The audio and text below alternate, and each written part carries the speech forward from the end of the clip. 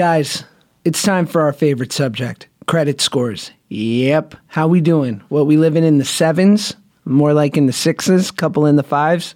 Are there some fours out there? Listen, it's not fun, okay? When your credit isn't in the best place, makes life hard. And you know, the better your credit score, the easier it is to get the stuff you want, or the less you have to pay. So the question is, why is it so hard to raise your score? Now it won't be. Thanks to Experian.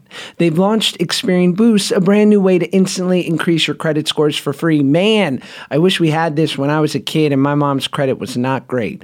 And they were like, hey, if you want this car, you're going to have to put down all the money. The entire price of this car you're going to have to put down for us to believe that you're going to make the payments. And that was rough. Anyway, a higher credit score can help you establish and get access to credit and preferred rates for the things you want and need in life. Experian is on a mission to help boost America's credit score, which will help millions of people across the country build and get better access to credit. For the first time ever, paying your utilities and cell phone can instantly improve your credit score because with Experian Boost, it works by giving you credit for the bills you're already paying through your bank account, like water, gas, electric, cable, and cell phone. It used to take months to see your credit score rise a point or two. With Boost, you can increase your credit scores instantly. Boost is free to use and only available from Experian. I can't believe it's taken this long for someone to do this. What are you waiting for? Experian Boost can potentially help you establish or increase your access to credit. Boost your FICO score instantly for free. Boost is only available at Experian.com/curious. That's EXPERIAN.com/curious. Welcome to Curious with Josh Peck. Start the show. Welcome back to the Curious Podcast. My name is Josh Peck, and I'm your host, and your name is Listener, and that's what you do. You listen. Guys, this is incredible. I am actually recording my intro for the first time in my Cadence 13 studio with, you guessed it, engineer, producer extraordinaire, Kevin Richter. Give him a fucking round of applause. God damn it. Jesus, what a dream. Listen, the reality is I was here interviewing someone very exciting that you're going to get to listen to in a couple of weeks. How great is it being a subscriber to the Curious Podcast? Only okay. Okay. Well, I wasn't expecting that quick of a retort. But listen, I could give you some razzle dazzle right now. Cover the events of the... Oh, you know what? This I found very interesting. This I took issue with. So the other night, Sunday night, I think they're called the Wallendas, the Flying Wallendas, the Soaring Felindas. I don't know. They were this family of carnies. They're carnival folk who who walked a tightrope across Times Square in New York, live on television on ABC Sunday night. Very big event. A lot of publicity. Michael Strahan hosted. And Michael Strahan, he don't host no schlock. Okay? Strahan takes it fucking serious, and I respect that about him. But here's what I don't understand. You know, there was that guy. There was a documentary about a guy that when the Twin Towers in the late 80s, early 90s, this guy strung a wire. I think it's Man on a Wire. I believe that's the name of the doc. It's very literal. I think Joseph Gordon-Levitt played him in the theatrical version. Enough of that. You think Joseph Gordon-Levitt's happy? He's probably stoked. Random tangent. Anyway, there was a guy who crossed the World Trade Center on a line, tight-roping with no safety wire. Nothing. Would have plunged to his death. Cut to 20 years later, yet another reason why the millennial culture is ruining everything. No, I don't know who's ruining this, but they have this huge event on ABC, 2 hours. I mean, we know the walk's going to take 10 minutes, but yet we tune in at 8 o'clock to hear Donna, the safety coordinator going, "It's really windy. I don't know. It's so windy. The wire is shaking. We might have to call it off. This is so dangerous." And then around 8:30, one of the lovely hosts mentions, now, it is a New York mandate that these Flying Wallendas wear a safety wire while attempting this stunt. It's New York mandate. And In fact, we've known that people have died before with the safety line, and this I don't accept. Listen, I don't think anyone should be hurt while doing these things, but if you're gonna do it, you want me to... There's a safety wire. What are we talking about here? They might as well have been rock climbing at an indoor rock climbing gym. I don't like this. This does not feel like it was living up to the hype. I feel bait and switched. And then, before the guy walked across the wire, they cut to him, and he's got on, he looks like he's going skydiving. Is there a parachute in there? I mean, he was in a full body harness. This I can't get behind. Now, granted, I didn't see the end of it. I hope he was okay, because if something bad happened, this rant is going to come off incredibly insensitive, psychopathic to a certain extent. But I don't know. I just felt like this. Yeah, this was not fair. This did not live up to the hype, and that's my grievance for the week. Listen, these rants, it's all about observations, these things that I pick up. Also, can we just talk about for a second, is the main page on Twitter being run by a 14-year-old? Because whenever I go to trending my For You, it's always like, Kim Kardashian's pet dog is shipping their neighbor's dog. I'm like, who's writing this? I just don't, it just feels very, I want the main page of Twitter to be the New York Times, or if you're a Republican, whatever you read, but I want it to feel substantial, not some 15-year-old girl who just listened to, a Little Uzi Vert song is, sending text messages to her best friend via Twitter, and I got to read them. You know what I mean? No shade on them. They're 15, but why does it have to land on my Twitter page? Guys, today's show, get excited. This is huge. Hayes MacArthur, a good buddy of mine, a great, great actor. We were on an Amazon show together called The Rebels, which was a pilot that was very not picked up by the network, but very fun to make. Hayes has been in so many different things. She's Out of My League and she Tribeca, and it's got a bunch of dope shit coming out.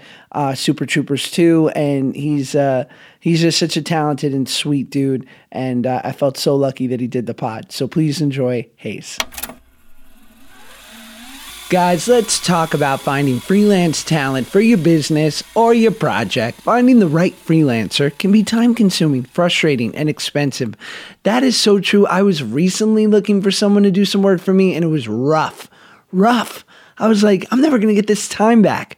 Look, where do you go to find the talent? How much will it cost, and how can you be certain they'll deliver? Thanks to Fiverr, finding the right freelancer doesn't have to be a struggle. Recently, I used Fiverr, and it was thank God. I wasn't combing the pages of some weird website looking for some for-hire kook that I can't even trust. Look, Fiverr's marketplace connects businesses with freelancers who offer hundreds of digital services, including graphic design, copywriting, web programming, film editing, and more. You can find what you're looking for instantly. Search by service, delivery time, price, reviews, and more. And there's no surprises. You'll know exactly what you're paying for upfront. No negotiating needed. Take 5 and check out Fiverr.com, and you will receive 10% off your first order by using my code CURIOUS. It's so easy. Don't waste any more time and get the service you deserve by going to Fiverr.com, code CURIOUS. Again, that's Fiverr.com, code CURIOUS. Is your child struggling with a specific subject or need help with homework? Are they asking questions that you're not sure you can fully answer? IXL Learning is an online learning program for kids. It covers math, language arts, science, and social studies. IXL is designed. This program will improve your kids' grades. Studies done in almost every state in the country. The kids who had IXL are consistently doing better. Powered by advanced algorithms, IXL gives the right help to each kid no matter the age or personality. And it doesn't have to eat up all your time. One subscription gets you everything for all the kids in your home, pre-K to 12th grade. So don't miss out. 1 in 4 students in the U.S. are learning with IXL. IXL is used in 95 of the top 100 school districts in the U.S. Make an impact on your child's learning Get IXL now. And listeners can get an exclusive 20% off IXL membership when they sign up today at IXL.com/audio. Visit IXL.com/audio to get the most effective learning program out there at the best price.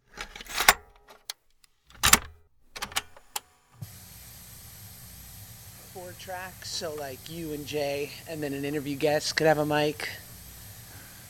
And then you just like on the road. How many can you get in? 3? Oh, 4 jacks. This one's only 2, but you can get one with 4. Yeah, it's easy to overthink this stuff and think you need like a studio and a soundproof room and no, you just go on the road. It's great. And talk. I'm fucking portable, baby. I don't know when a conversation's going to happen. I just got to have my mics ready. I'm ready to go. I feel like I should carry that with me. Just always have them. The kit, yeah, in the car. Yeah. Ready to go. You should. I have a little, like a reporter's, like a 2-channel fancy, like, you know, in the movies where they hold it up to the guy's face. And I'm like, should I be carrying this? Like, I'm an audiophile now. You could do like a Billy on the Street, but just with podcasts. Yeah, you never know. Well, see, this is like when you came in, we immediately started having a conversation. And in the back of my mind, I'm like, should we be saving this for when we're like on the pod? Because the conversations just happen when they're happening. Totally. So you might as well just get them. Oh, yeah. I mean, now in real life, I have a hard time actually.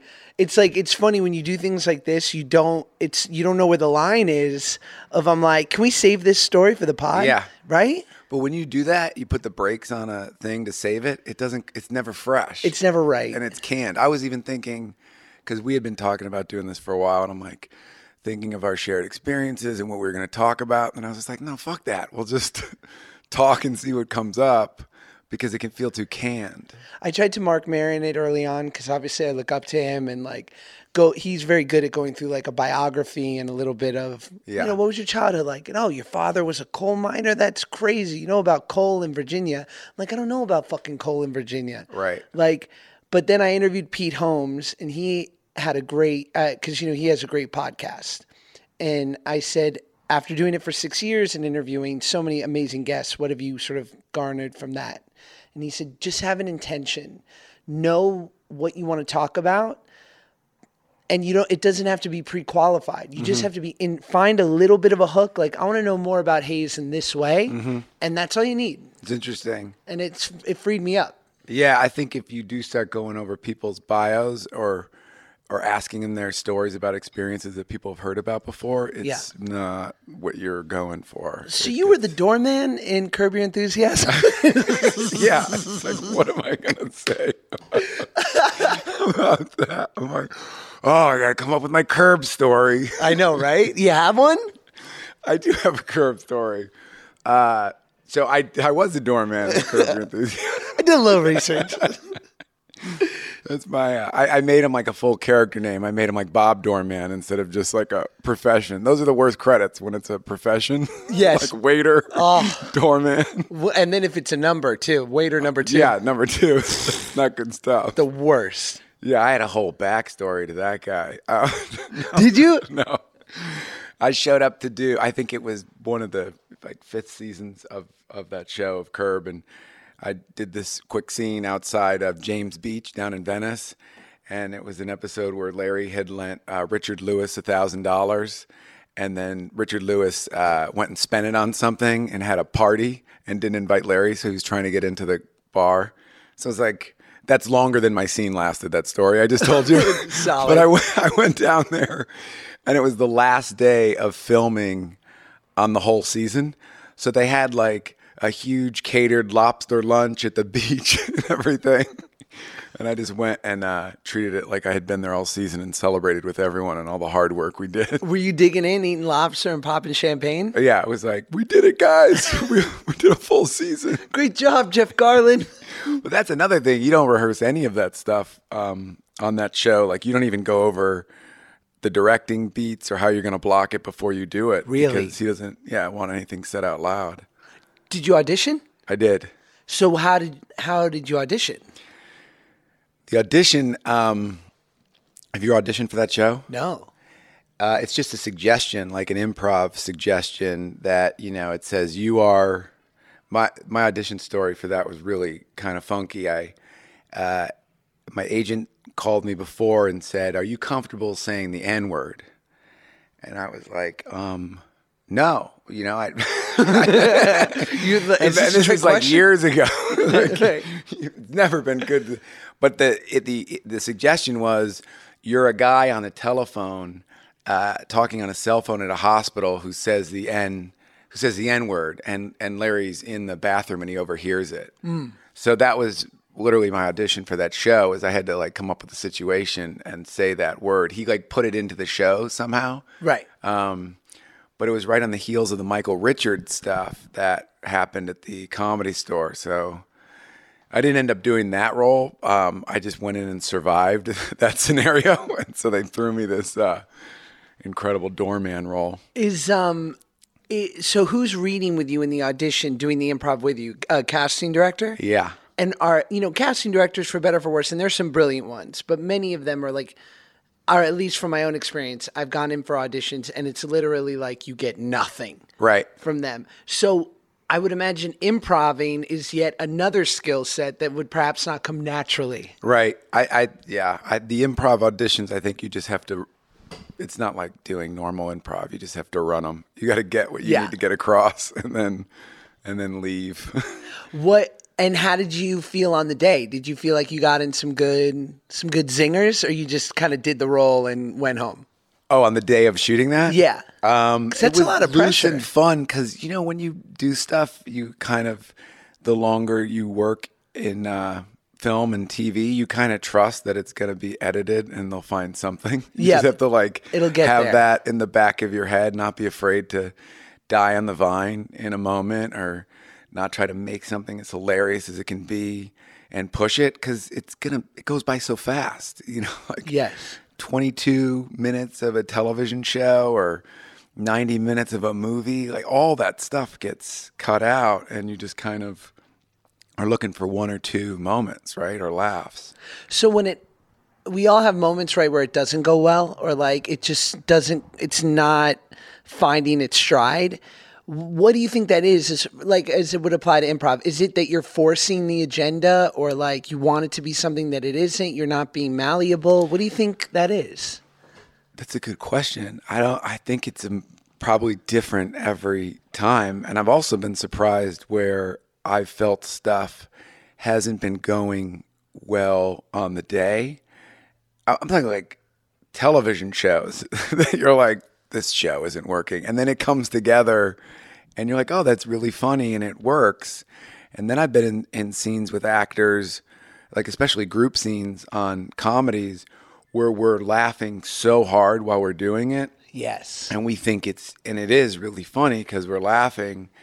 And then when I see it in its final form, whatever was happening while we were doing it doesn't make it in.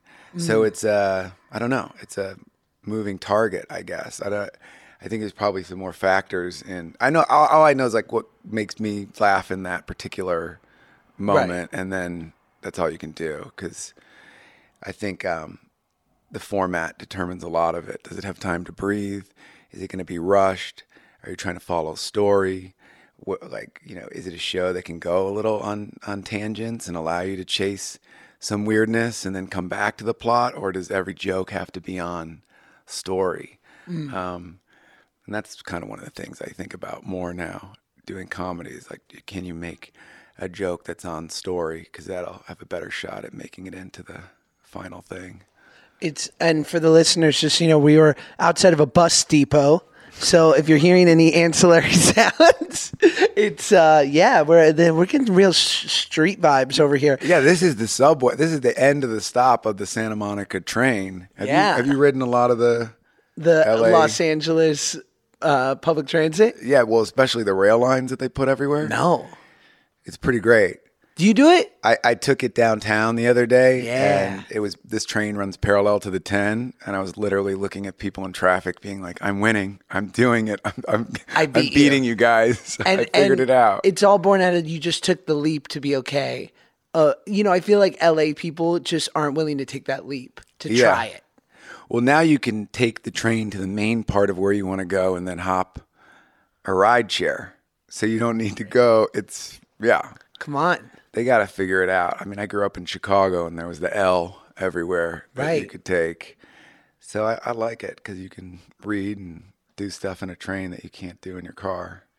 It's funny what you were saying before about the improv and like when you're on set and you're trying shit and everyone's cracking up and then sometimes it doesn't make it to the final cut or doesn't translate. I interviewed my buddy Sam Laybourne the other day, who's like a really successful TV writer.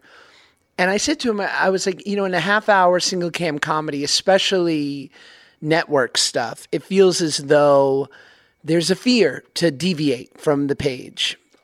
And he said, well, in most cases, it's been troubleshot for a month, right? He's like, so we went through so many levels of approval from the network because they've ripped it to shreds. And we finally got these words approved that we're afraid that if we throw them something random, they're going to be like, what the fuck? Like, we didn't approve this. He said, but more so, he's like, listen, he's like, I've been in that scenario where we're coming up with shit on the fly and it's fucking great. He's like, but it's hard to tell whether it's great because it's just new. Because we haven't heard that joke since the table read a week and a half ago, and now it's the 18th time, and it's just not funny anymore. Mm-hmm. He's like, and sometimes you get into the edit, and it's just like, oh no, that joke worked, and it's actually superior. But we just thought on the day this other shit we were doing was so great because it made us laugh, And then you could shoot yourself in the foot because you went away from it. Yeah. Isn't that the thing? You just have to try to get it all. Yeah. Just hope. Yeah, something gets made multiple times. One in the writing process, then when you're doing it, and then again after. Right. So just, but be open to it, Like, that's the important thing.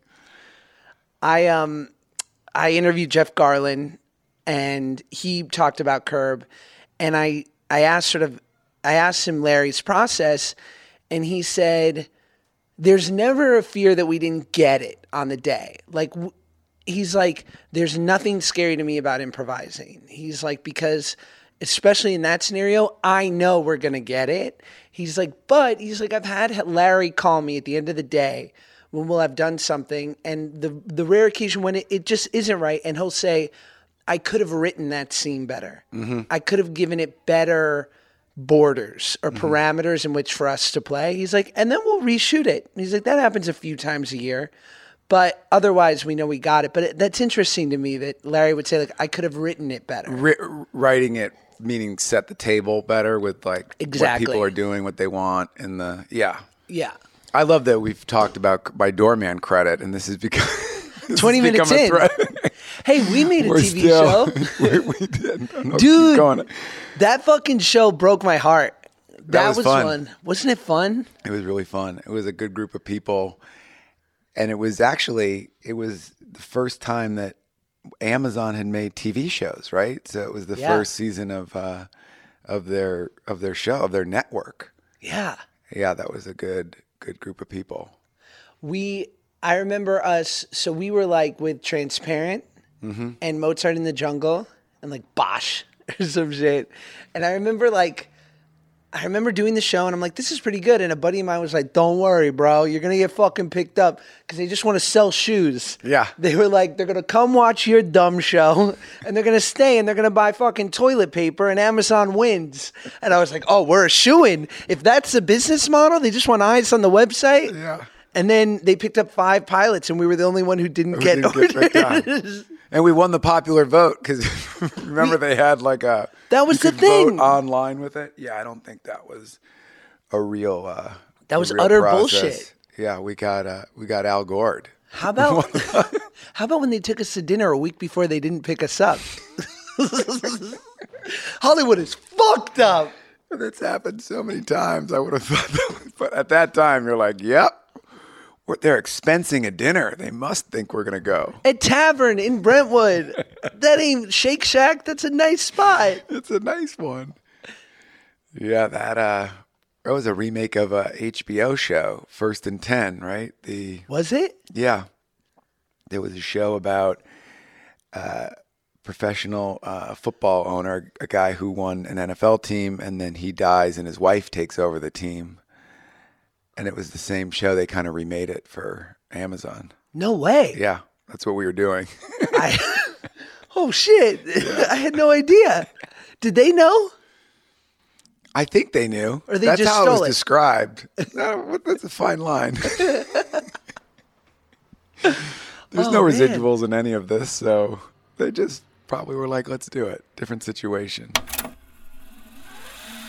Guys, is there something that interferes with your happiness or is preventing you from achieving your goals? BetterHelp Online Counseling is there for you because you can connect with your professional counselor in a safe and private online environment. It's so convenient. And guys, listen, I mean, getting help from a wonderful counselor in just your beautiful home setting, what more could you ask for? No commute, no working about parking meters. Did I get validated? Didn't I? It's too much. Look, you can get help on your own time and at your own pace. You can schedule secure video or phone sessions plus chat and text with your therapist.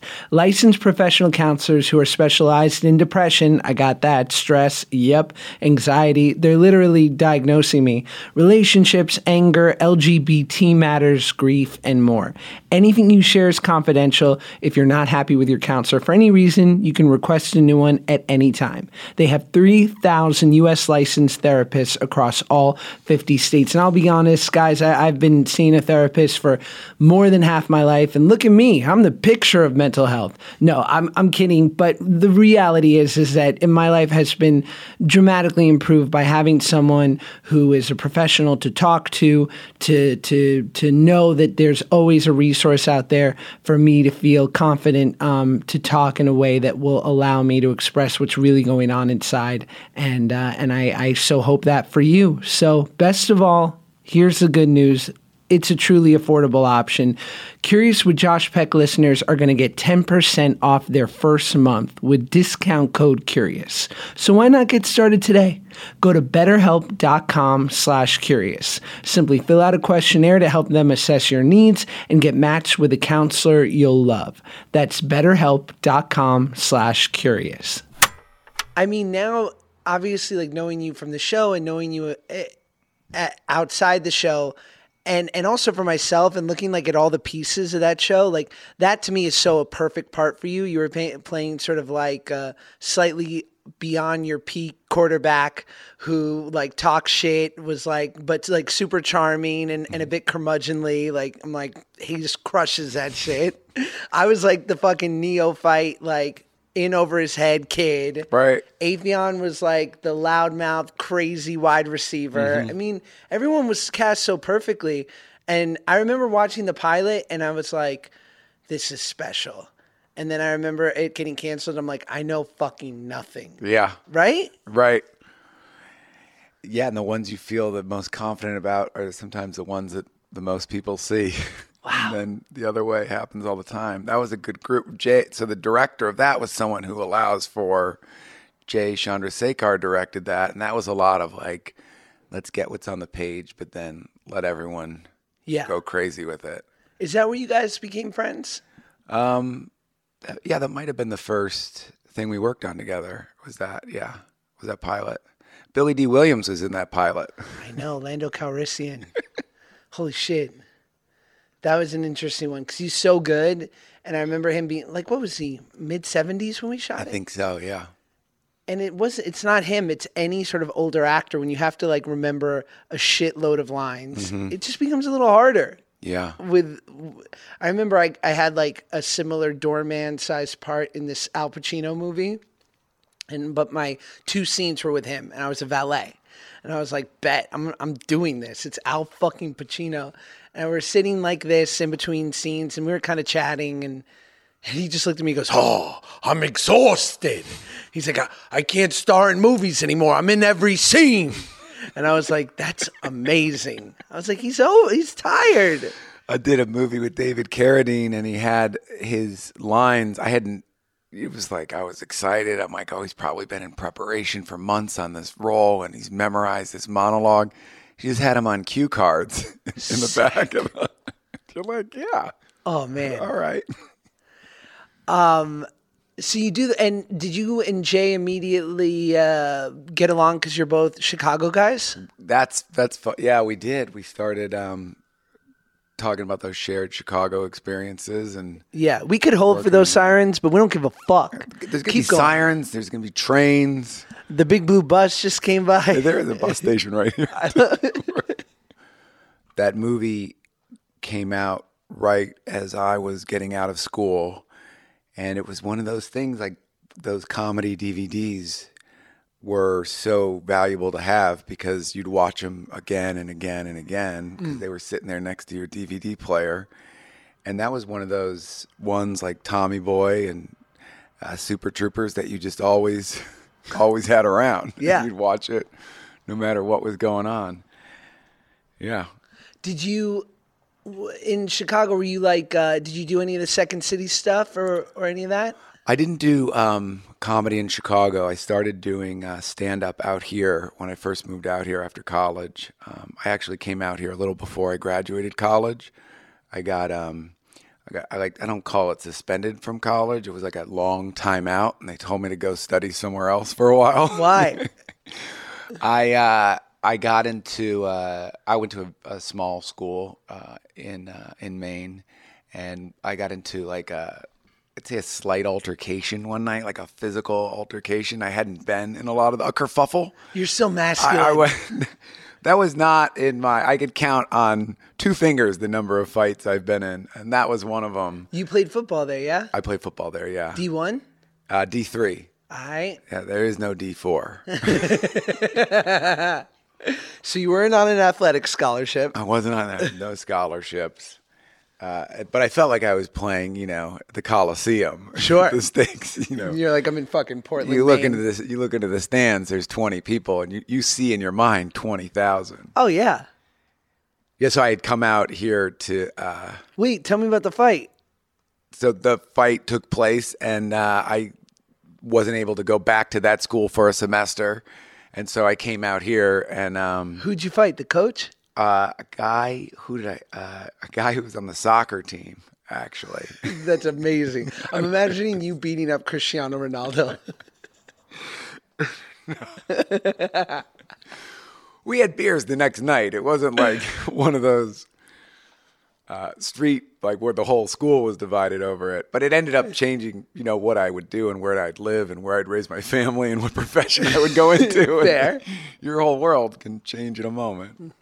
Were you performing at all before that? Or like, can you track any moments in your adolescence or teen years where you were like winning talent shows? Or my brother is an actor as well, who lives out here. And we always kind of would do stuff like imitate SNL sketches. Yeah. And do theater in school and comedy and plays. And maybe our mom, who was single for a while, she'd bring boyfriends over and like pimp us out. Like, do your Hans and Franz sketch. So that would be like my start to show business. Solid. But then when I moved out here, went to theater school for a while in New York, but then wanted to start performing. So stand-up was a way to do that. And how were you received when doing stand-up? Like, how did that go? You've done stand-up a lot of it. Yeah. I mean, it's the toughest learning curve, I think, of any kind of performance. Yeah. Because if you're a bad singer, you can just make it through the song and you don't know you're bad till the end when no one claps. But when you're telling jokes, you get to die like every 30 seconds. Yeah. If it's not working. And then you got to figure out how and why. So it was fun. I remember going to those open mics in Hollywood and just having thoughts when I was on stage. Like, I wonder if I could dig a hole from the stage and tunnel out the back so I don't have to walk by people on my way out. Shame is the greatest school. It's always weird being at the original room at the Comedy Store, because the comics. I feel like the main room. There's like they have the comics at least kind of have their own specific lane onto the stage, so they don't really have to interact. Mm-hmm. But in the OR, it's smaller, and so like literally, I would say, or like 2 months ago, and like Mark Maron walks right by 10 tables to get on stage, or Neil Brennan, or Joe Rogan, whomever. And like, if you don't have a good night, like you gotta that's a real walk of shame. Yeah. By like. And then, like, of course, I was there, and all those guys performed, and they all killed because they're so good. And like, there's a part of me, like when they're that close, I'm like, I want to give them a high five. Like, Were they writing on stage or were they doing like material? half and half. Yeah. Yeah, I mean, it was like a low-key night, but they were all good. I mean, Rogan was fresh off a special, so you could see that he was like, all right, I got to now get a new hour. So he was trying more stuff, but like Maron brought the house down and Neil was so funny. And That's what's really cool about living in Los Angeles is you can see those people, like those great performers, work on their stuff yeah, in your backyard. And they're not giant rooms. You know, there's probably, 50 people in there at that? 'Cause yeah, you don't know 50, when, who's 100 gonna- people. And they're finding it and figuring it out. And yeah, it's cool to see that. Did you do a movie with The Rock I did a movie with The Rock early on? early on. I like your early work. Another football. I'm all about it. You really did. You combed through this resume. It's around here. How was he? I did a movie with The Rock, and I think he weighed like 100. There's the train again, guys. The train's just getting in. It's coming into the station. It's partially the full. 115 special. Everyone on the train is giving the bird to the people in cars. Yeah. Yeah, I did a movie with The Rock when The Rock got really skinny for the movie. It was called The Game Plan. And I think he was going through a time in his career where he was just not trying to be a big giant wrestler like a big guy. And he was small and slight. And I put on like 50 pounds because it was a football movie and I thought it was like a real football movie, but really it was a Disney movie with a little girl and a dog with a tutu. Cute. So I didn't need to do all that. Could have just shown up. I was going like full immersion into this football role. I'm like, well, if I'm playing a tight end and The Rock's playing a quarterback, tight ends are much bigger than quarterbacks. And then I was just fat for a couple of years. For a couple years? Yeah. That's my fear of ever putting weight on for a role. Because you can't get it off. I mean, only because I was fat, but like, yeah, going through that pain of having to take it off terrifies me. I don't ever want to go back there. Were you large at one point? Oh yeah, I was 100 pounds overweight. 100 pounds over. At what I was age? 290 from 13 to 19 on television. Yeah. No, I knew that a little bit. I had to fish it up. Those are formative years. I was fat as fuck, Hayes. That's what made you curious, though. Dude, my knees. Like my knees were Oh, in you had jeopardy. knee problems? No, mine. I would have. What do you think it was? Was it diet or like also you were doing shows and you were really funny and sometimes, fat is funny and funny is money. It is. Fat is funnier, and people tell me that constantly on Twitter. Like, they're like, we miss the old you. I'm like, maybe you're just the old you. I'm the same. Yeah. Turn. Because there's something like approachable. I feel like people feel more, it's like when you see certain stand-ups, like Dane Cook's a perfect example, and he always got a tough sort of ride from people, maybe because he was like, I don't know, they felt like he was too confident. But like, if you remember, he was like really funny, but then he kind of wanted to be like the hot funny guy, and people resented that. And I guess there's no room for vanity in comedy. Yeah, someone told me once, the more, I'll mess this up, the less power you have off stage in life in terms of the way you're perceived, the more you have on stage. Right. Like if you, it's like a thing, an allowance of like, now we can see you and laugh at you. So different handicaps can come across as being like endearing, and they want to hear perspectives and they want to hear what your experience is like when you have a microphone. I could see that. Dane did get a little backlash for that, right? Like Yeah. people thought, what the fuck's this guy doing up here in his tank tops and his tight shirts and His cool jeans. his cool ripped boots. jeans? Yeah. Now I think there's like Rogan's fairly confident, D'Elia, Chris D'Elia, Theo Von. Like I feel like they are sort of the camp of, I don't care what you think. Yeah. Like fuck it, and they're supported by the fact that they're funny as hell, and so it can work. But I don't, I don't remember comedians ever looking like that. Like, to me, it was always, it's like, to me, a comedian is Jeff Ross or Dave Attell as far as looks go. Yeah. Like, kind of either portly or the Nebuchadnezzar guys, smoking with the baseball cap on, or Stephen Wright. Mm-hmm. But a good joke's a good joke at the end of the day. yes. I think if you're trying to make a career of it, though, you do need to have some through lane or kind of thing that people can see you through. Trains out of the station. Oh, no, that's a garbage truck. Garbage truck. Or one helicopter short of a full municipality. Yeah, like what about when comedians change? Well, this is like externals, too. Like you can have a beard or a big goofy pair of glasses or wild hair, which has nothing to do with really like what you're saying, but the way people see you is like they can already be laughing before you've opened your mouth. Right. Yeah, it's a little trick. Look, the reality is, for a lot of us, our relationship with credit cards can be complicated, to say the least. Maybe you got a couple, maybe you can't get one. But having a credit card can feel like the ultimate freedom, but they can also get you into a lot of financial trouble. Listen, I think you all know, if you listen to my podcast, I did not grow up with a lot of De Niro, scratch. I was not flush. And sometimes we had to lean too hard on some credit cards. It just was stressful. But I want to tell you about a new kind of credit card company called Petal, and it may change the way you think about credit. A new approach to credit. Petal is a new credit card company that wants to help you succeed financially. Their mobile app is designed to help you spend responsibly, which is especially great if you're just starting to build credit. You wonderful youngins out there with your new credit, so adorable. Listen, there's cash back, so Petal wants to help you build your credit score. That's why they reward you when you pay on time. Earn 1% cash back right away and 1.5% cash back when you make 12 monthly on-time payments.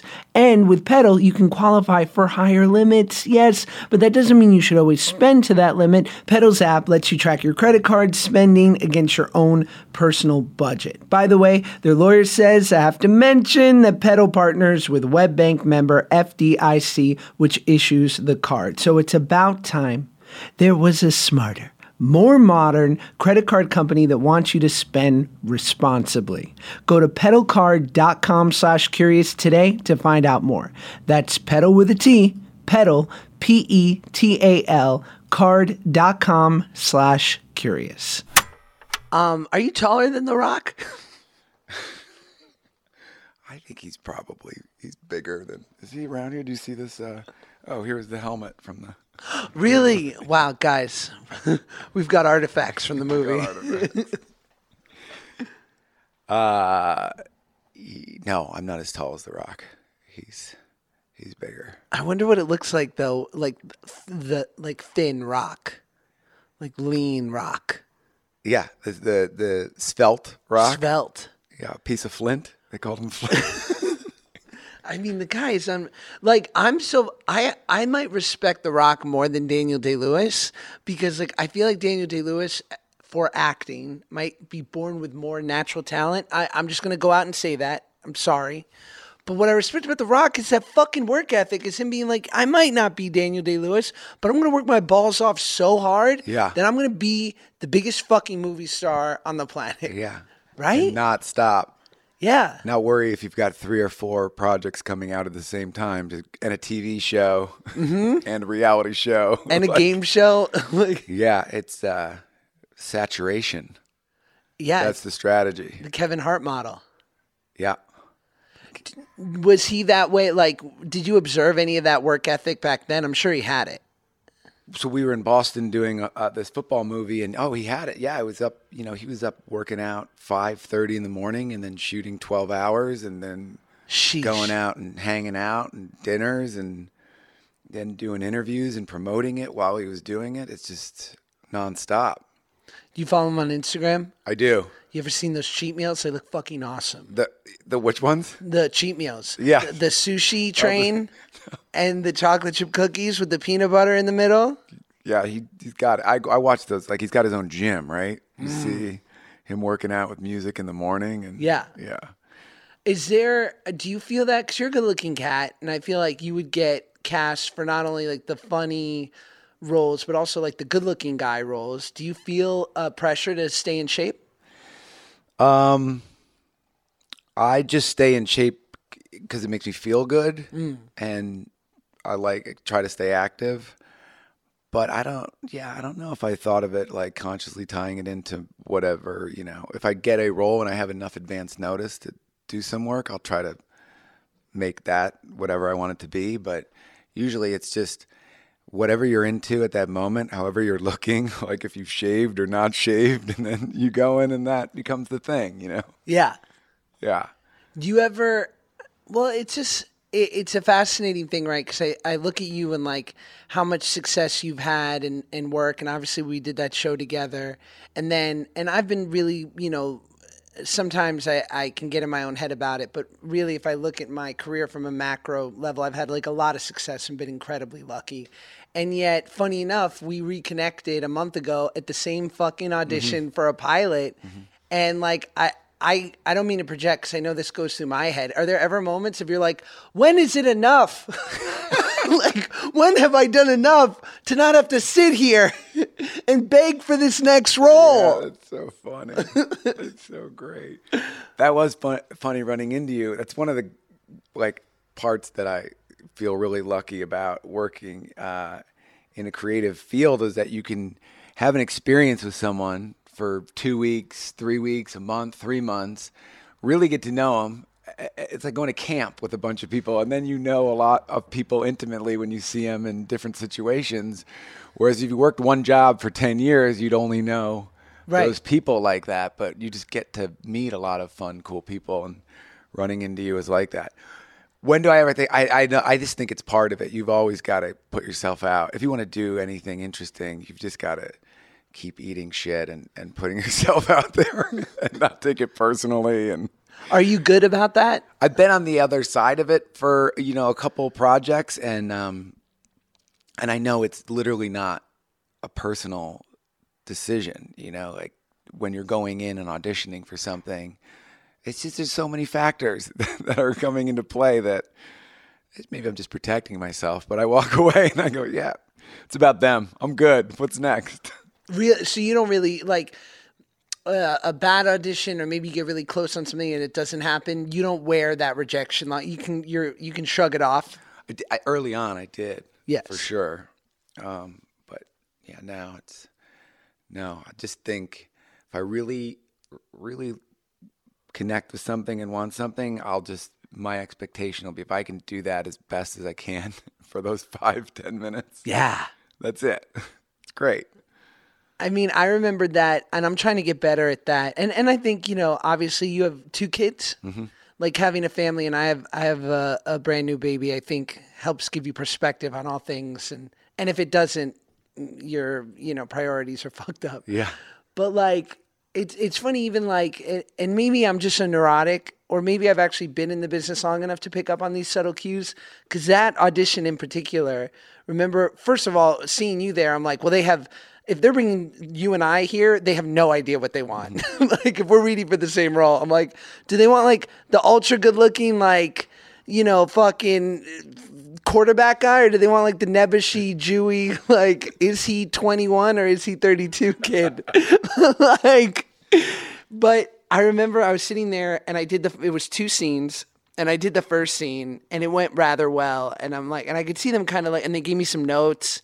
And they were like, yeah, like, well, let's hear the second one. And I just ate shit so hard on the second scene. Yeah. And I saw them kind of just like, I saw it click in their eyes of like, thanks. Right. Yeah. Like, no. Right. We thought maybe you had a glimmer of hope, but no, you're not it. That's probably not even, what was going on. What do you mean, Hayes? I'm not reading this right? I've stopped engaging in the hypotheticals of even after when you get a job of what's going to happen and conference calls with people and like, all right, but it's like watching so the NCAA tournament is on right now, the Sweet 16 and the March Madness is on in the background of Josh and on our conversation, and I think there's so much content created about the hypotheticals of what's going to happen, right? But you don't know. Yeah. So, yeah, that part of the industry's less interesting to me now, like the predictions of what's going to work and why it's going to work. And I just trust there's other people that know more. So what does it look like besides like putting on 50 pounds to play a tight end or something? When you get a role, what does your preparation look like? Like what does your prep look like?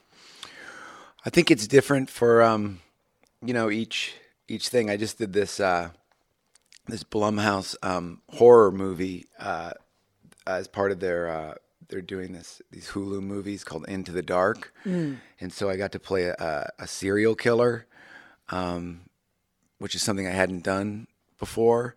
And that was a fun, great experience for me because I was more in like kind of looked really different and it was all darker and I got to play with different level. It was just like something that I wouldn't have thought, I'm going to prepare for it like this. I just did what I, had studied or known to do. Right. And then other times I know I rely on the people I'm working with to prepare. And I know like if those relationships are good and I show up and it's going to be all right if I can do it like that. The multi-camera stuff is differently because you got to prepare it like a play and figure out like your blocking and where you're going to be when you might actually lock in how you're going to say a joke. Yeah, and you just got to repeat it. And you got to repeat it that way, and if you don't, it can confuse people. Right. So that's different than doing it like in a single camera way where you might be able to interact more with someone. It seems like on a single cam or anything that's not a multicam sitcom, like multicams to me feel like truly music. Mm-hmm. And it's like you can add a little zhuzh on a note, but like that fucking note has to land on the fourth beat. Mm-hmm. It has to. Like, and on anything else, you could be like, no, I'm going to change the time signature and I'm going to turn this into a fucking waltz and it's going to land on the 3, or maybe maybe it's 6/8 and it's going to land on the 6. But if you try that on a sitcom, they'll be like, what? Who do you fucking think you are? Yeah, that's interesting. I don't think people know that enough, that there's different, like, you think a half-hour comedy or a movie, there's different things that you're doing and preparing that are depend on like how it's being presented. Like those multicams, you do, it's a play. You got to go in with it, like knowing it and having the timing and be right on top of it. Right. You don't get time to like find it or do a little stutter step and improvise, Yeah, it's a different, different rhythm. Do you, when things have gone really well, I'm always interested to hear this, like in those few experiences, like I know it's funny, I always think about The Rebels, that show we did on Amazon, because I remember, I think why I was disappointed in that experience, not disappointed in the experience, disappointed that it didn't go, was that besides it, I liked the final product, I liked the doing it. Yeah. Right? And like to your point, like Jay allowed us to try shit. And like you were already working off good material, and then you could also be like, well, maybe I can beat it. Maybe I can beat this joke or whatever. So like when you've had those experiences where you felt like really great, what can you attribute that to? Like, is there something that a director does that you're like, you fucking get it? Like you get me? Or yeah, that's a great question. It would be like an allowance, like a license. Like anyone that's giving you a little runway and time and encouragement, that would lend itself more to an experience like that, right? Rather than a mistake being like, let's start over and try to get it right. Right. No, let's just keep doing it, see what happens. I think it's definitely who you're working with, collaborating with. Yeah. On every level, like the writer and the director and the other actors you're doing it with. It's interesting how people, that's the 7 train coming from Santa Monica. I don't feel bad that this episode is going to have some background noise because we're calling out all the train schedule. It's part of it. And we'll get a good honk in there. If you can time up the train honk with some of the stuff we're saying, it could play nicely. When the chopper lands, I'm ending it because we got to end on a chopper. Sorry, you were saying. I was expounding on the organism that is filmmaking. Boring. Just so much actor nerds. Where did you study as a kid? Did you just go right into working, or you learned everything on the fly? It feels like you'd be someone who put yourself into a situation and figured it out. I went to performing arts high school where I learned nothing, but except that it's cool to want to be an artist. But like, you know, their programs weren't necessarily laying the groundwork for like great theory and technical training. And then I moved to LA, but I'd gotten by on being like a chubby, funny kid without any chops. And then I auditioned, I remember I was 13, and I auditioned for Touched by an Angel. And a friend of ours was a casting director, or was a manager who sent me. That was the working title for the Michael Jackson documentary that just came out, right? Before they couldn't Finding get the Neverland, rights, or whatever it was. It was Touched by an Angel. Touched by an Angel. Did you see Kyle Dunnigan's impression of Michael Jackson? No, Oh, you know who Kyle Dunnigan is? You have to watch I it. haven't seen his Michael Jackson. It's fucking. I don't want to do it for you. It's so. I'm pulling it up. We're gonna watch. I want to hear you on Mike listening to it. It's pretty good. But I watch his Kardashian stuff. It's hilarious. Oh man, his He's doing all Caitlyn. of them. Yeah, baby. Yeah, so you were auditioning without, like, you were in the high school. Yeah, so I just auditioned. And I remember the casting director told our friend who was a manager, like, really sweet kid, can't fucking act, like not good. And I was like, cool. So she put me in this like very well-known kids acting teacher, acting class. And I remember I was in class with like now. I look back, I was like, that was crazy. It was like Evan Rachel Wood and Mae Whitman and just like Dakota Fanning, like all these really great actors. And there was this guy who came out of the Neighborhood Playhouse in New York. So it was kind of like Meisner based, but like super helpful. Mm-hmm. And I did that for 6 years. So that was like my training. Yeah. But then recently kind of had a challenging experience on this TV show I did for Fox, where I just was like, you're not a good actor, Josh. And that's a tough thing to look at 30 when your whole identity is wrapped up in that. And I was like, ouch. It wasn't like, I was like, I know I'm not awful. Like, I know I'm serviceable. Yeah. But it felt like I had these bad habits, for lack of a better word.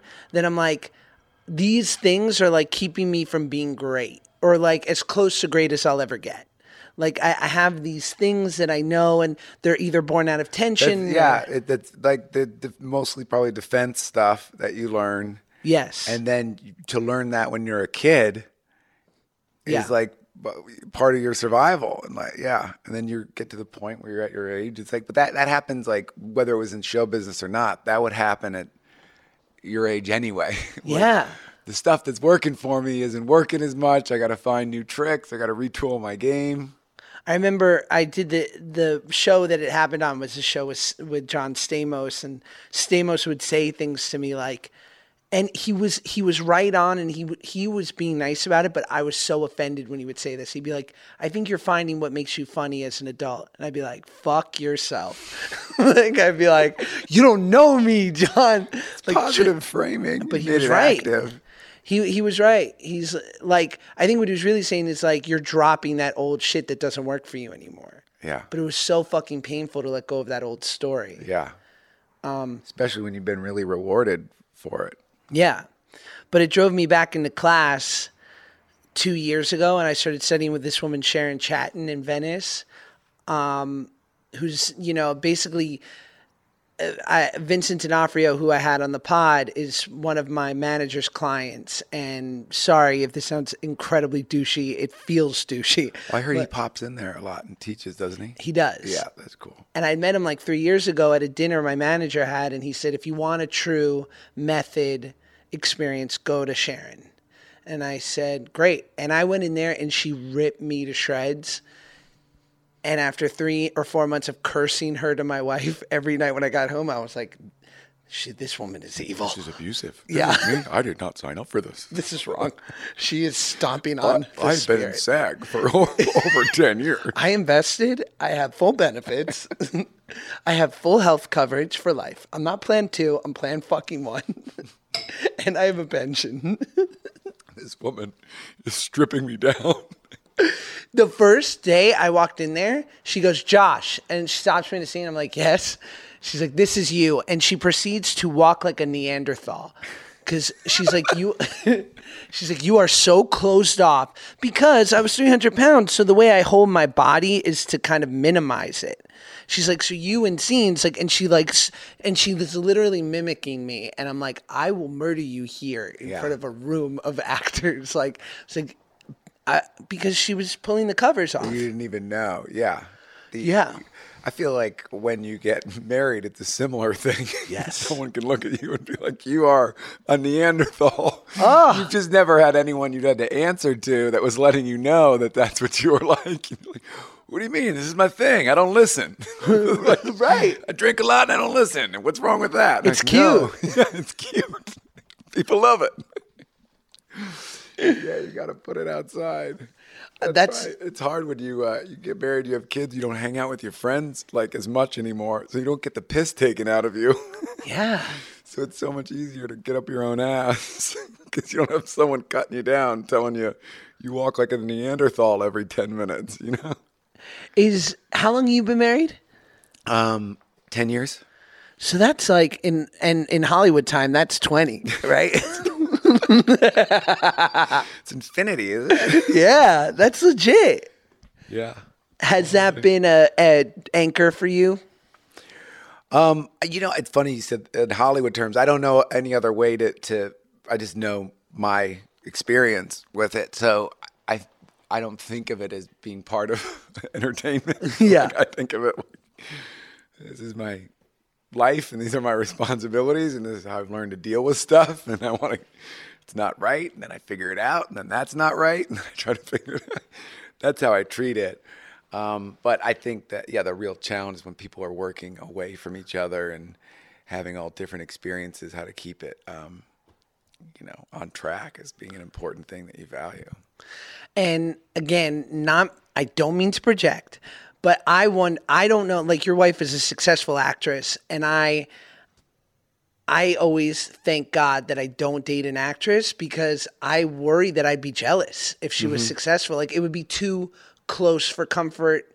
I remember I did this movie with Chris Hemsworth, who was like literally like you, like it's just fucking salt of the earth, like is a handsome guy who's also nice, which I can't wrap my head around. Like he's just a fucking beauty, awesome dude.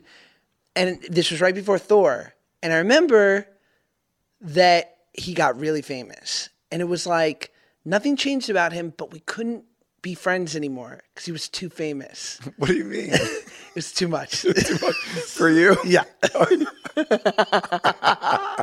It's too much. He had a bubble around him. I couldn't. The bubble. Well, he had a giant hammer and he was huge. Maybe he was scared. I mean, it's not like he's been hitting me up for months. Like I'm not returning. Like he ain't hitting me up. But it was hard. It was a hard thing to be around because I was like I am always, which is always in between gigs, and maybe that's going to be a year, maybe it'll be a month, but not knowing where the next job's coming. And he had such a rocket of stardom, but I could just kind of do some self-preservation and remove myself and be like, my ego can't quite handle this right now. Right. Oh, that's right. But in your partner, if they have that moment, you have to be pretty like evolved and mature to like be completely separate from that, right? Yeah, and I think a lot, like to your point, a lot of it depends on where you are, right? Like if you're feeling good about what you're doing, it's easier to root for everybody else. Yes. And then you just play that mind game where maybe it's just better to root for people that you love and like because you want that for you too. You know, and that's how it works. And you've seen enough of the do-si-do of how careers work and how kind of unpredictable they could be and even from project to project or momentum that you just really don't know, you know? So it's a moving thing in terms of like who is working a lot. So you feel like Chris, you know, what would it take for you to then be comfortable with him again? I don't even know. Just a mind switch. It's my ego, man. It's your ego. Ego won't allow it. He was so famous. I remember they gave him an Acura. I was like, you get an Acura when you become famous? Acura famous. Yeah, an SUV. He's like, they fucking gave me this car, mate. I was like, what? He's like, yeah. Acura. Fucking Acura, mate. I was like, fuck, man, you're car famous. I remember he got that in an Xbox, and I was like, Hollywood's not fair. Oh, Xbox. They just gave him. Yeah. I was like, you have a Microsoft hookup and Acura? Fuck. Free shit. You're getting free shit famous. I mean, it was funny when I've been with my wife for like 8 years, and early on, I remember, and I had such wonderful things and like stories I would tell her about working with Chris. And we spent 4 months in Detroit. And to your point, you become like camp friends. Yeah. Like we would eat meals together, work out, go to the movies, like bullshit with each other. And she'd be like, well, why don't you invite him over for dinner? Like, Yeah, and that's like a whole different thing. The inside jokes you got to open up and yeah. And I just looked at my wife and I was like, oh, it's like, you poor civilian. You don't get how it works. But I was just talking about this with a friend the other day. There's pluses and minuses, not just entertainment, but working in the same field with your significant other is like, there's pros and cons to each. Like if one person's a doctor and one person's an archaeologist and they come back, okay, that's one dynamic to relate. If they're both doctors, that's another thing that they're, bonding over and talking about and relating to each other's experiences. So, yeah, I don't think it's one way or the other. It's just how you deal with it. I did have an interesting moment the other night at the dinner table with my 2 kids and my wife, and I asked the question, how was everyone's day? And everyone started talking at the same time. Maybe that's a family of actors. Right, so your kids are actors too? No, my kids they're not, they won't be, but they're around a lot of energy. Yes. Have you and your wife ever come home after the same bad pilot season audition and just been like, fuck this business, like just been low on the same day? We've had a lot of exciting experiences where we moved the family to Africa. Allie was doing a movie down there last year in South Africa for had to put our kid in school over there. It was for 3.5 months, and then I had to leave to do a series here, and so then I had to. That became like, whoa, that's real. Like to leave a 6-month-old and a 4-year-old in South Africa while you're in LA. Then you're like, oh, that's a real kind of life thing to deal with. The two people a family can be separated by employment. And it was great because we were working, which we always come back to as being the most important, appreciative thing. But yeah, that's a dynamic shift where if you're in the same field as an actor, you got to figure that out. How is South Africa? Have you been? No. It's really an incredible place and a place I didn't know that much about until I got there. And there's so much historical, racial, and economic nuance and divide that when you just hit the map and you get there, it's so beautiful and food's amazing and there's so much fun cultural stuff happening. You're like, this is amazing. This place is great. And then you realize that there's some other forces at work in that country, and it can be a very dark place. So it's just like what you want to focus on in that moment. But it's incredible. And it was amazing to be there, not just for like a week or 2 weeks, but to really get into a groove there and, make friends and hang out with people. It was awesome. You were in Cape Town? In Cape Town, yeah. Sick. Yeah, it was great. I love being able to say, I do it with Detroit and I do it with the south of France because I just love to be like I lived in the south of France. Yeah. What qualifies how long? For you to say you've lived somewhere? 5 weeks. 5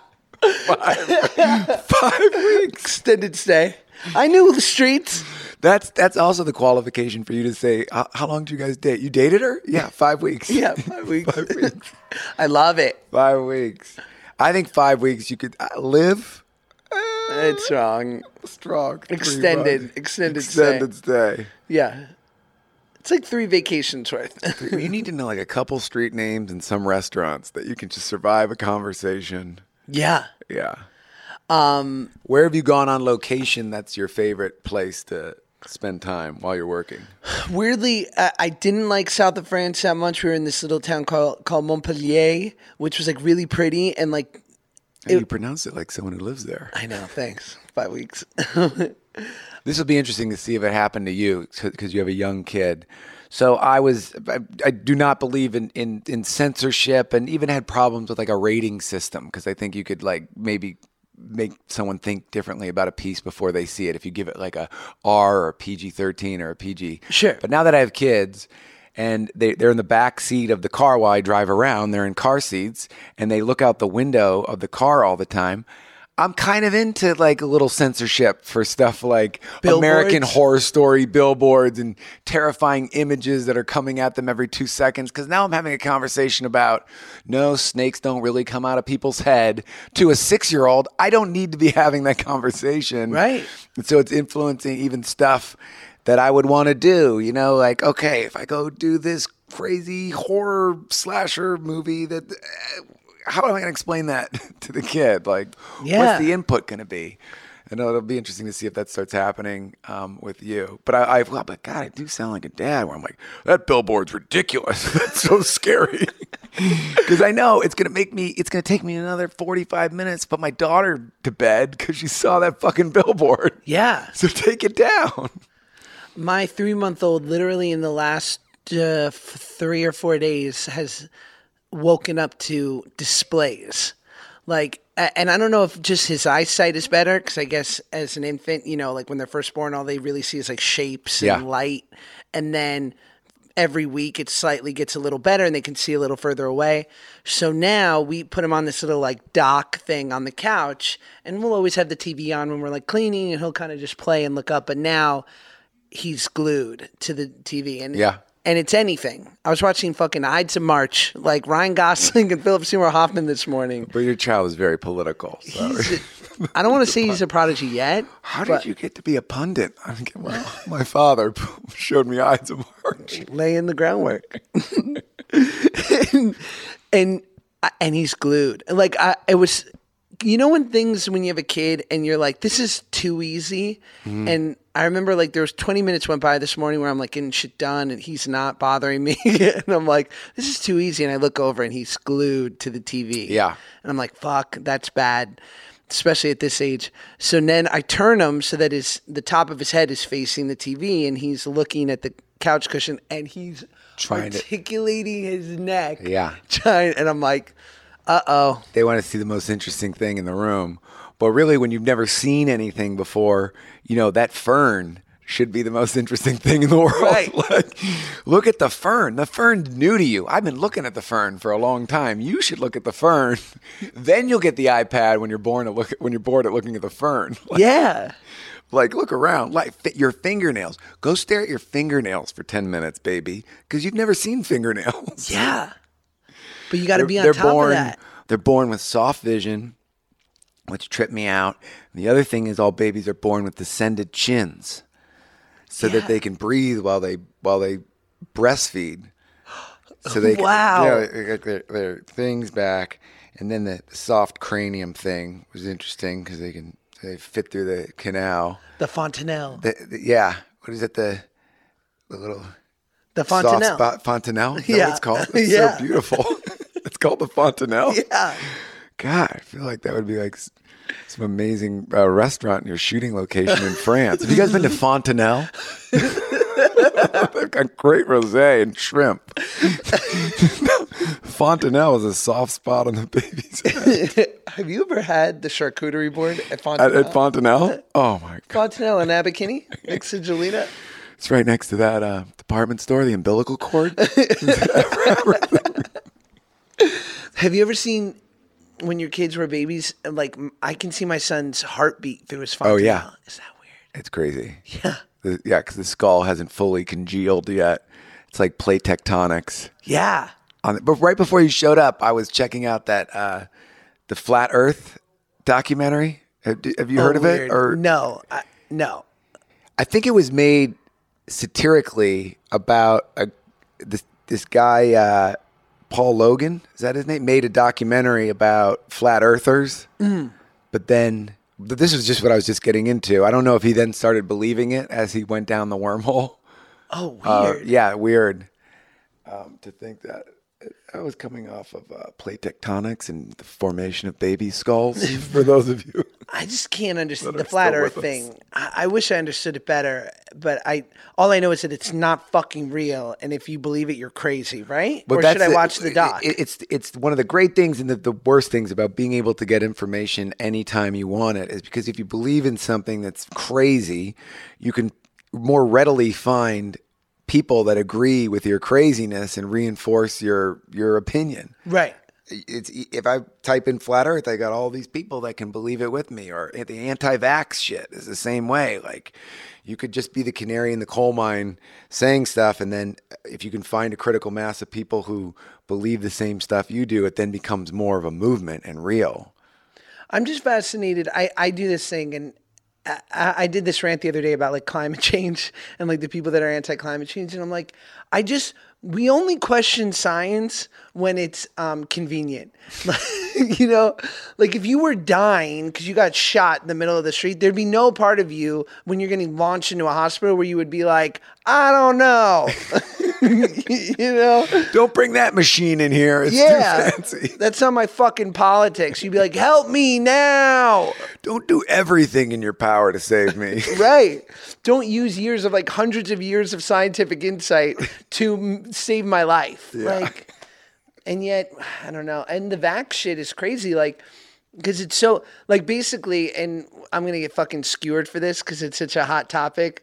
But like, I basically did all the research and saw that it's complete bullshit. The anti-vaccine. Well, it started with one study. I think it was a small that was sample size debunked. that was debunked. So it was one scientific study that had a very small sample size. It's since been debunked. Yes. But, you know, there's a lot of fear around parenting.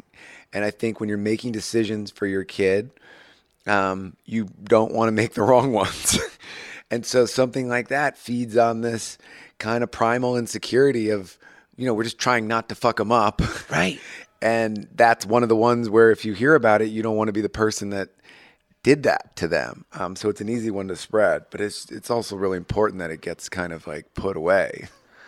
Oh man. And so you have a 6-month-old. So now like they're on what, like their third round of shots? No, I right? went through it. My youngest is now, you know, a toddler, but we did. What did we do? We just tried to make it gutty, right? Like we were like, okay, however many shots I'm giving to a baby are so we spaced them out. You know, Right. We did all of them, but we didn't do them in the same appointment. Yeah, you do it over like a figured- year and a half. or even weeks or months. But it's like they should have all the shots. Well, first of all, do what you want. You know, Right. like, I'm not here to have we're a not here to conversation with my friend and tell you what to do with your life or your baby's life. Yeah, like you're completely within I'm your just right saying to let what your I poor did. sweet baby get fucking polio. Yeah. Anyway, But if you're feeling edgy about it, just rubella is space so it out. in right now. It's hot. It's next to Fontanelle. Have you been to Rubella? It's the bakery next to Sounds like a Fontanelle. club. Like, should we go to Delilah or Rubella? Let's go to Rubella. I gave my kid, he's 3 months, so you get your first round at 2 months. So we gave him, you know, and it's like, it's 3 shots the first time. And of course, any parent is going to look at that and be like, fuck, really? Like a baby? Yeah. 3 shots? And we did as much vetting as anyone could and felt like confident, and our doctor's great. It was funny holding him because it was the first time he felt pain. Mm-hmm. So my wife couldn't like even look, and I'm holding him and I'm like, this is some dad shit. I'm like, Dad's got this. Yeah. And I'm like holding him and he gets the first shot and he takes like a champ. And even the doctor said, she's like, these next 2 like are a little more like they pinch, you know, so he's going to feel it. And I saw the second one go into his leg and he just looked at me like, how could you? Yeah. Like, how could you let this happen? In your arms, I'm not even safe. This is the only place I know to go. It's into your arms. And I'm getting poked? Fuck you, Dad. Yeah. That's the whole, like, all those early decisions. Circumcision, poking them with needles. Crazy. Circumcision Like, was I'm not fucked up, prepared too. to make this decision. What qualifies me for this? Did you have that moment? I was always like, my kid's getting a fucking circumcision. That's it. I'm a Jew. It's happening. we didn't do a bris, but we, basically my wife gave birth, and the next morning the doctor comes at the hospital. It's like, okay, I'm here to give him the circumcision. I'm like, okay. Yeah. And then I follow her, and I'm standing outside. It's like, it's about to happen. And in that moment, I go, "It's fucking barbaric." Yeah. And then you don't know, you're at this like crux of. Yeah. Yeah. I definitely, now that issue, I see all sides. Me too. I understand where everyone's coming from, and it's just one of the things you just make a personal decision and then, live with it, because it's not anything you can fix later on. Yeah. Yeah. I remember listening, I think Pete Holmes on his podcast with Jay Duplass talked about how he's like, at least the Jews have it right in the sense of they make it a ceremony. Yeah. Because like for thousands of years, it's always been like for a male, like their first blood out, like the idea of bleeding for their existence or whatever that looked like. So there's like a ceremony around like this first sort of entry into, in quotes, manhood or whatever that looks like. And I was like, yeah, but my wife is Irish Catholic, and I didn't want to put my in-laws through the whole idea of like a bris and this like wacky moil coming in at like 8 days old and been like, listen, we're going to cut the dick, then we're going to eat bagels. Get the baby a little drunk, give him some wine. Yeah. That's normal. So we didn't that do actually it. would be the part the Irish Catholics were like, we get that part. Yeah. Just do it with whiskey. With the wine, okay. Right. Oh, man. You're Irish? Well. Yeah, I mean, I'm a mix of many things, but I would Anglo. it's like, what do I identify with? I had a couch growing up that was made out of a Scottish tartan.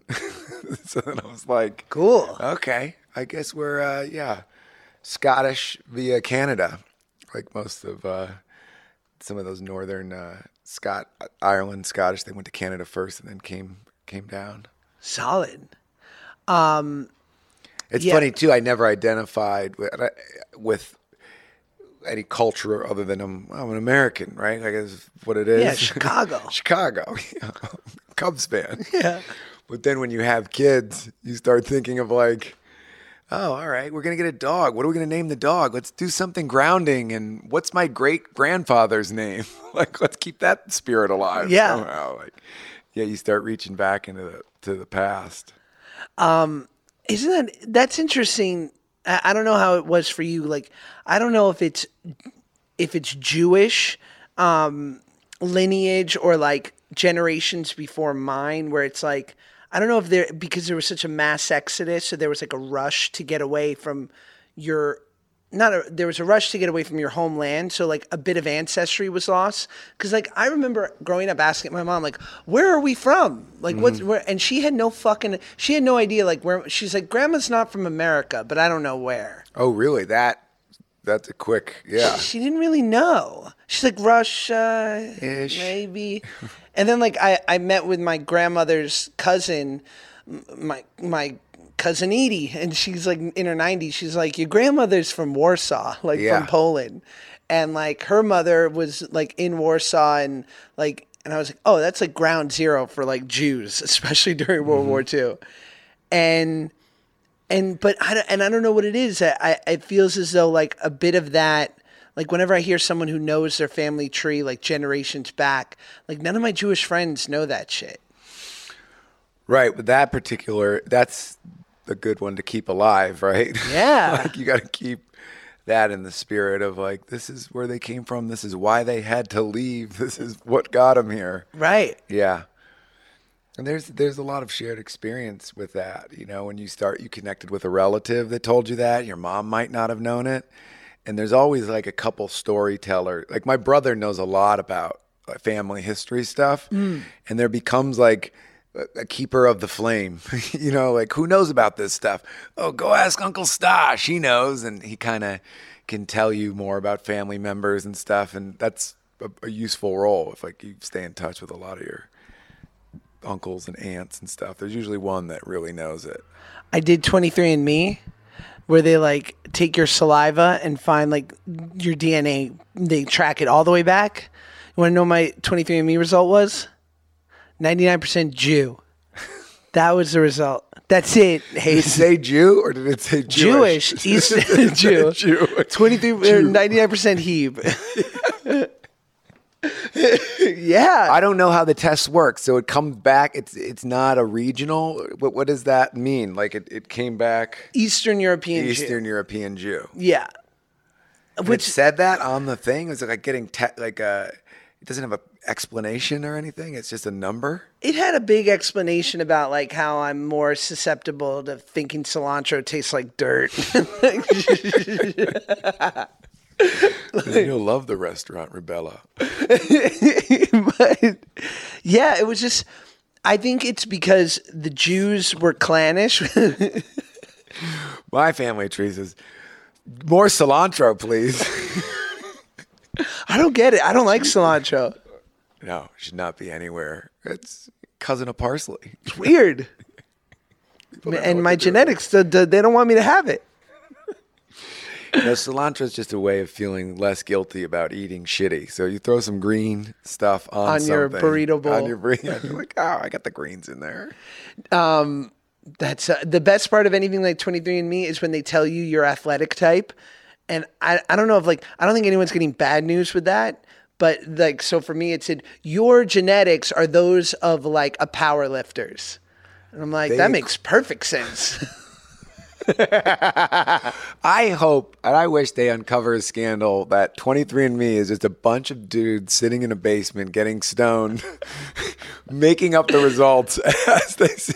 There's nothing scientific to it. They're like, what do you want to give Josh? Let's go with the power lifter.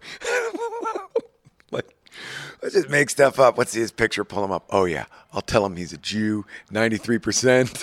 Yeah. It's not subjective. Yeah, it would be. I had a friend who grew up. He's as Caucasian looking as I am. Yeah. And he thought that he had a lot of African American blood in him because his brothers and sisters were African American. And he did the test, and it came out that he was not. He had no African American in him, and his mom, whose brothers and sisters were mixed. That's how he found out. Yeah. Mom was stepping out. Mom stepped out. That's fucked up. Yeah, that's fucked up. There can be a lot of unraveling with those genetic tests. The best part is I'm waiting for you to be like, and my friend Terrell was never okay after. No, it was like that. Yeah. Like the jerk. Remember the beginning of the jerk? Right.